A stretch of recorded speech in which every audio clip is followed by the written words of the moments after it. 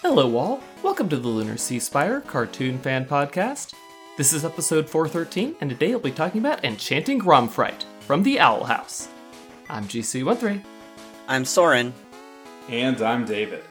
So this is the episode where we're going back in time so we can finish off the rest of Season 1. This is the episode where Luz realizes that they have a spooky version of prom on the Boiling Isles. However, instead of just a dance, it's a dance where someone has to face down Grometheus the Fearbringer, a monster that can make you live out your worst fear. And you face it lest it escape and make everyone on the Boiling Isles live out their fears. Amity is chosen as the Grom Queen, much to her dismay, but Luz bravely volunteers to take her place, misunderstanding what her own worst fear is. She thinks she's afraid of Eda thinking she's weak. But it turns out, when it comes time for the battle itself, that she's afraid of having to face her own mother with all of the lies she's been telling her. Yes, and the episode resolves with Amity and Luz working together to defeat the Grom monster, and the little, kind of subplot going on is that Amity's biggest fear is being rejected by Luz because Amity wanted to ask Luz to Grom with her, and had the note ready to go, but never had the guts to give it to her. But Luz does offer to go to Grom with her instead of whoever she was planning on asking. Which is so sweet and such a funny little moment. But I really, I don't think it's the first. I think we had an episode prior in which Amity is, starting to crush on Luz, and then, here it's really, explicitly shown. But this was a great Lumity episode with them together. It's still very definitely one-sided for the meantime. Yeah, and oh my god! Luz being several degrees of separation from understanding what's happening. Just being so cute, it's well, obviously the person who you really have a crush on must be a loser for not liking you back. Anyway, I'll go instead. And it's just That's what honey. Friends do.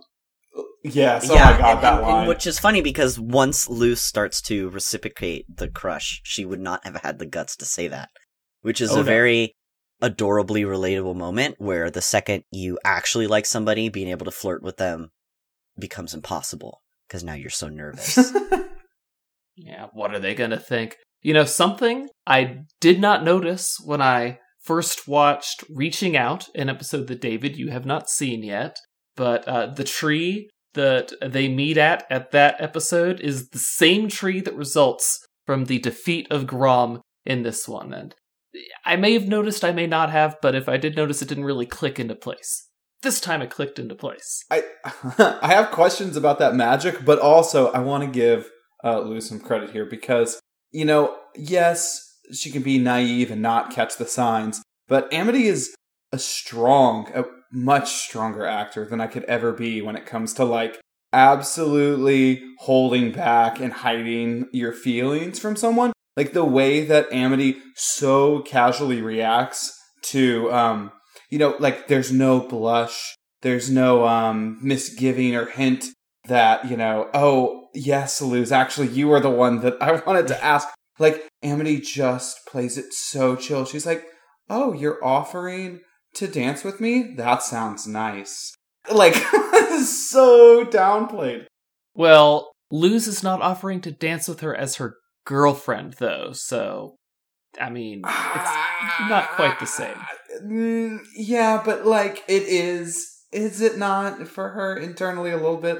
Shouldn't Amity's heart be, fluttering, but she plays it really cool. She's really good at playing it cool. Until she's not.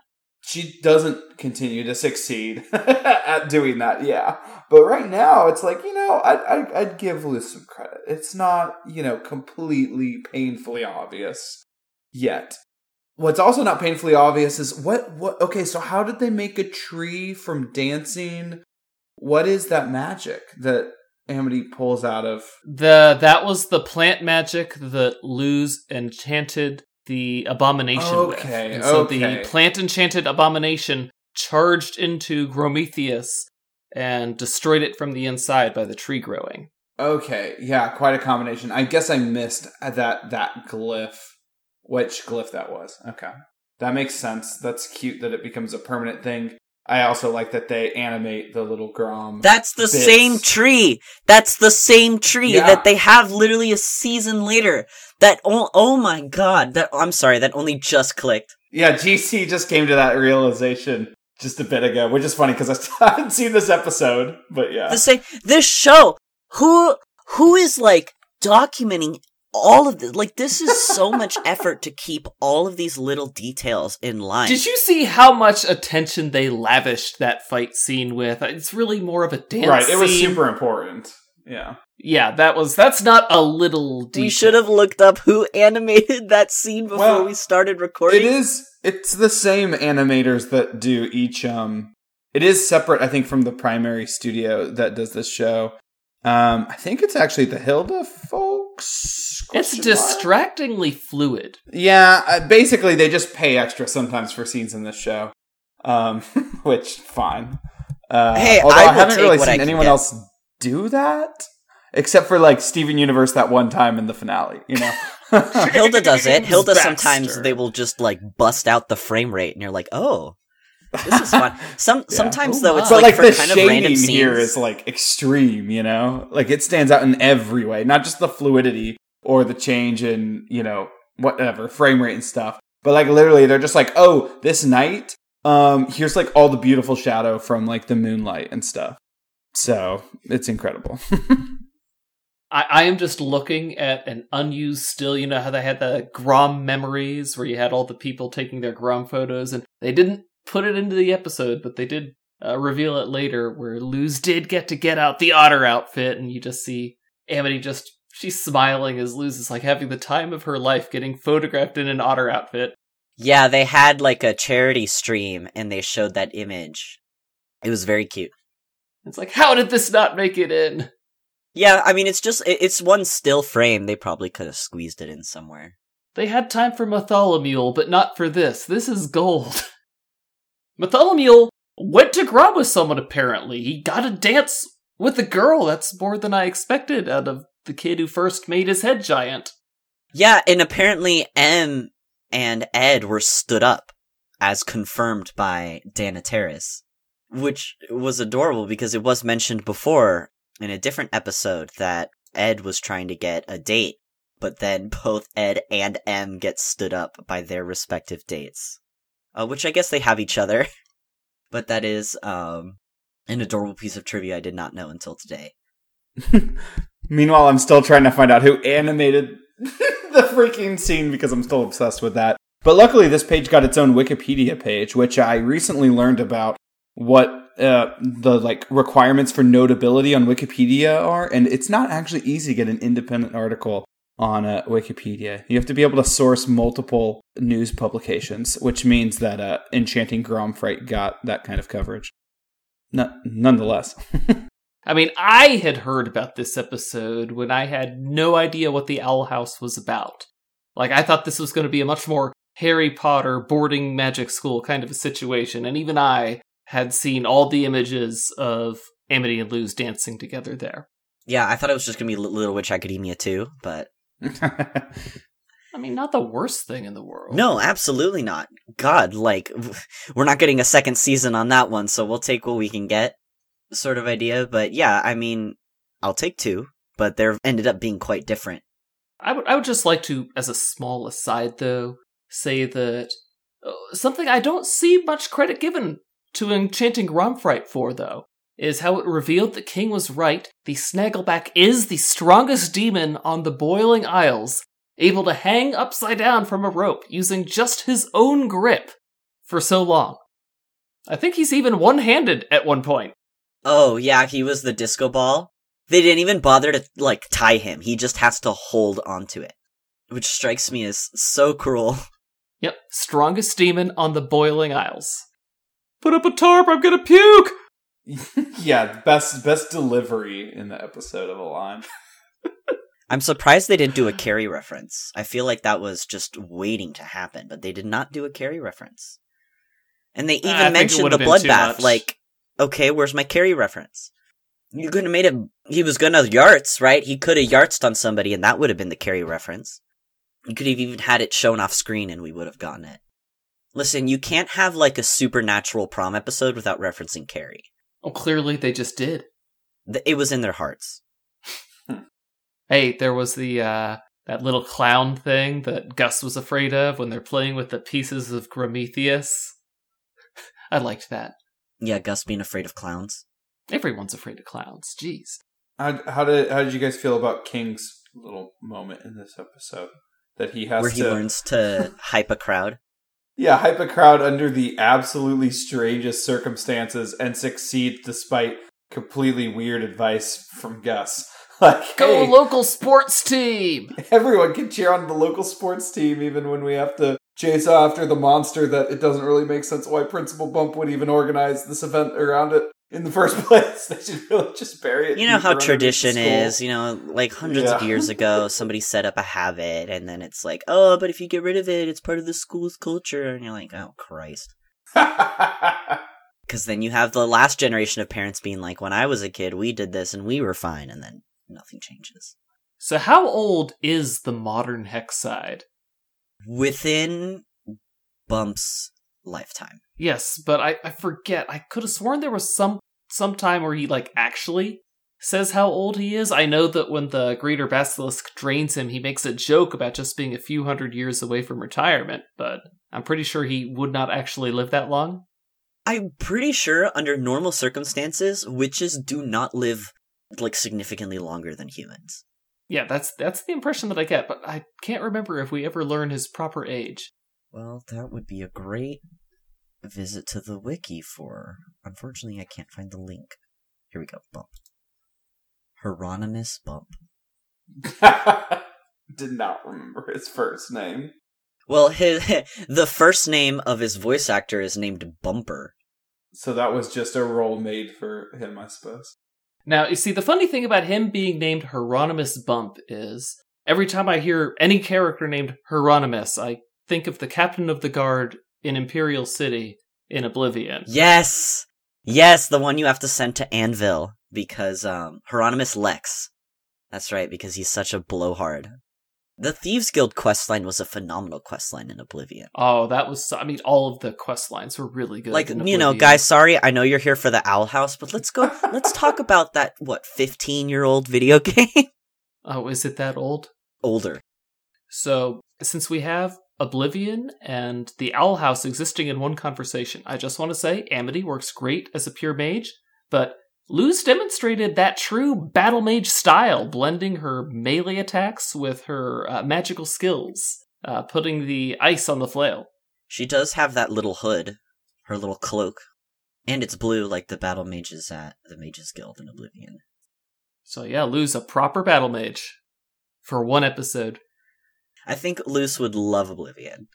Oh, without a doubt. She'd be one of the people maintaining the Elder Scrolls wiki. Yeah, not the Wikia, the unofficial Elder Scrolls pages. UESP. My beloved. Absolutely nothing compares. I don't want to hear any Skyrim Wikia, Elder Scrolls Wiki. No. We've had the perfect wiki for the Elder Scrolls for ages. Nothing but respect for my veterans. But yeah, Luz is for sure a Reddit moderator. I don't think she does Reddit. I think she did briefly and was like, I hate everybody on here, and quit. I mean, yeah, you saw how she felt about neckbeards wearing fedoras. Yeah, one of her fears was people trying to debate her on the internet. And I never heard it before, but she's like, human souls in cat bodies.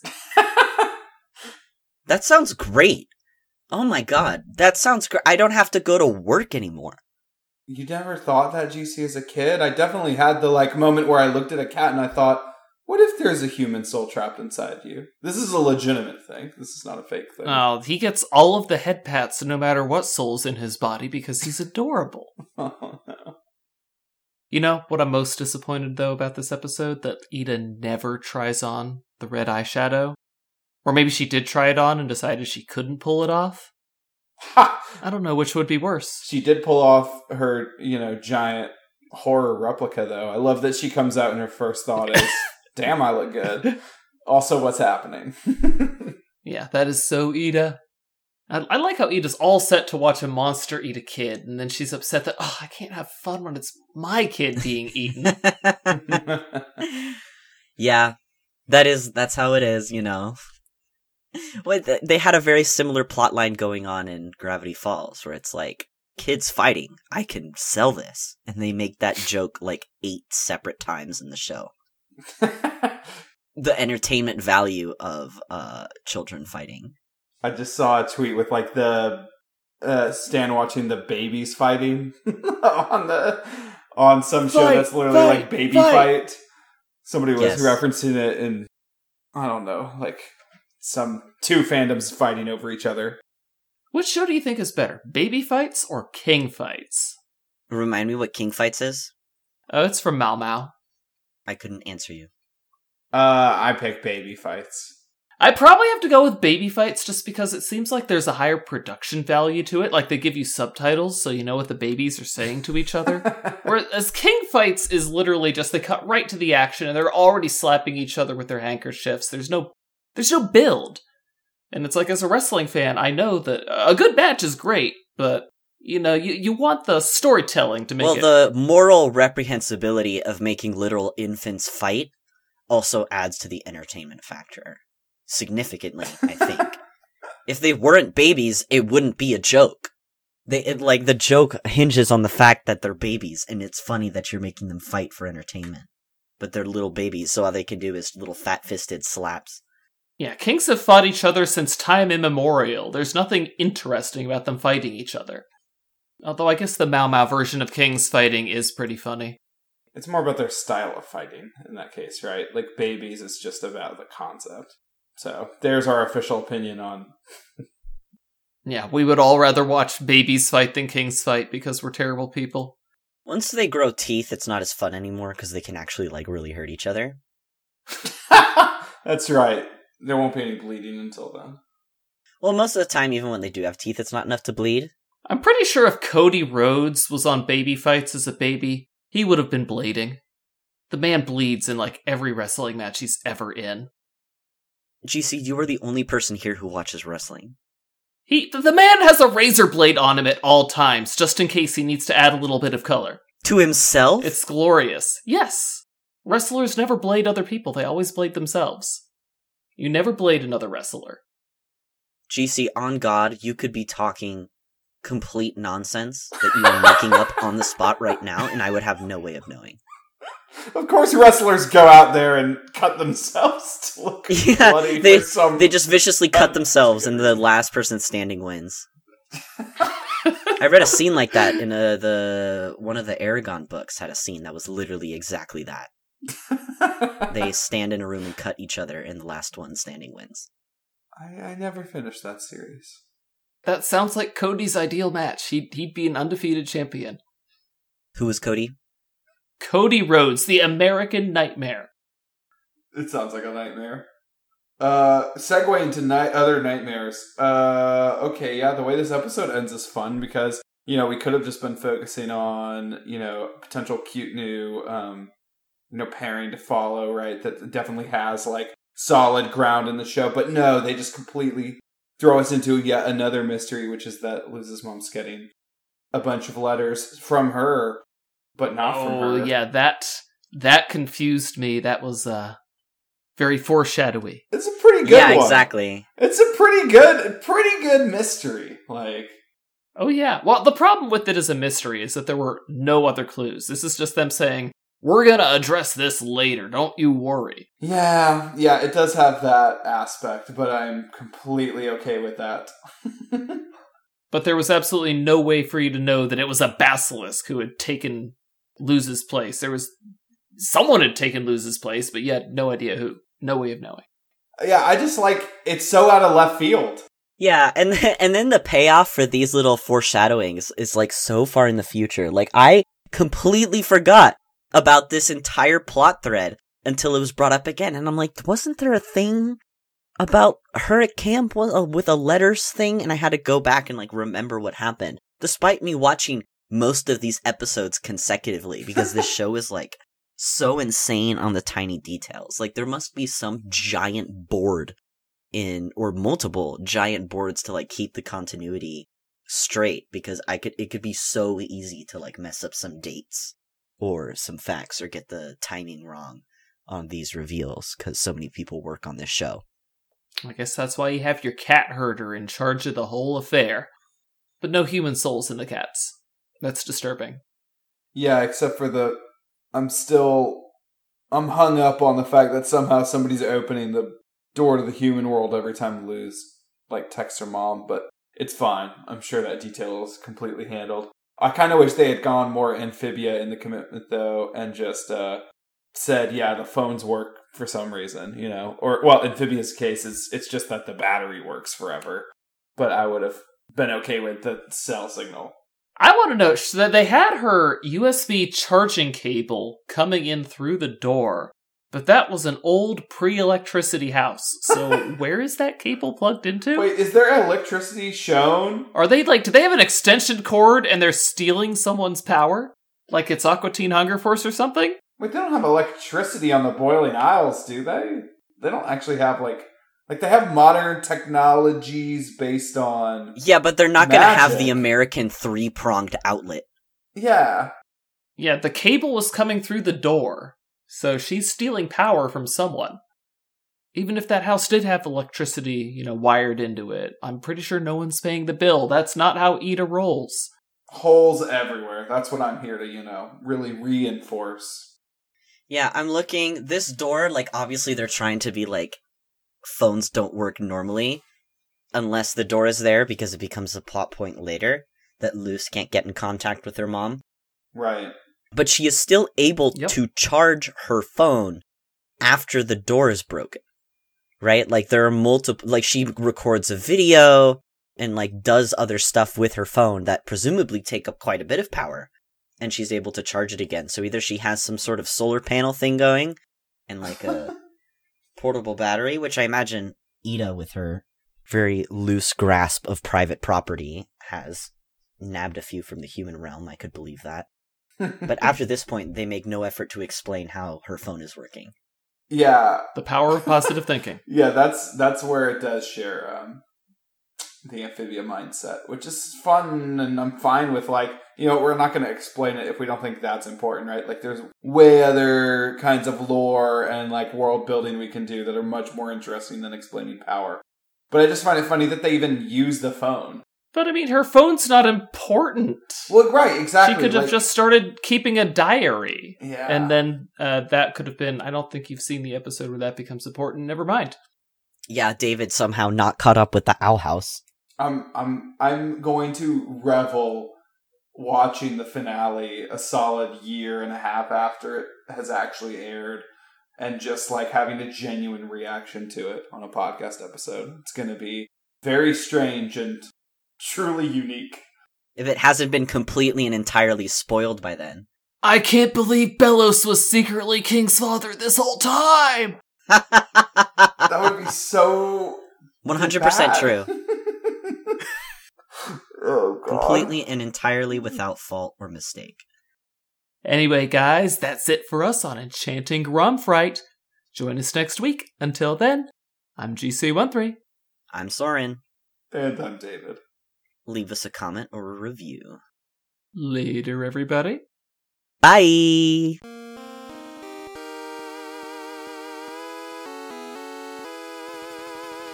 Our opening and closing music is by Mark Soto. For more cartoon-related content, please visit lunarseaspire.com.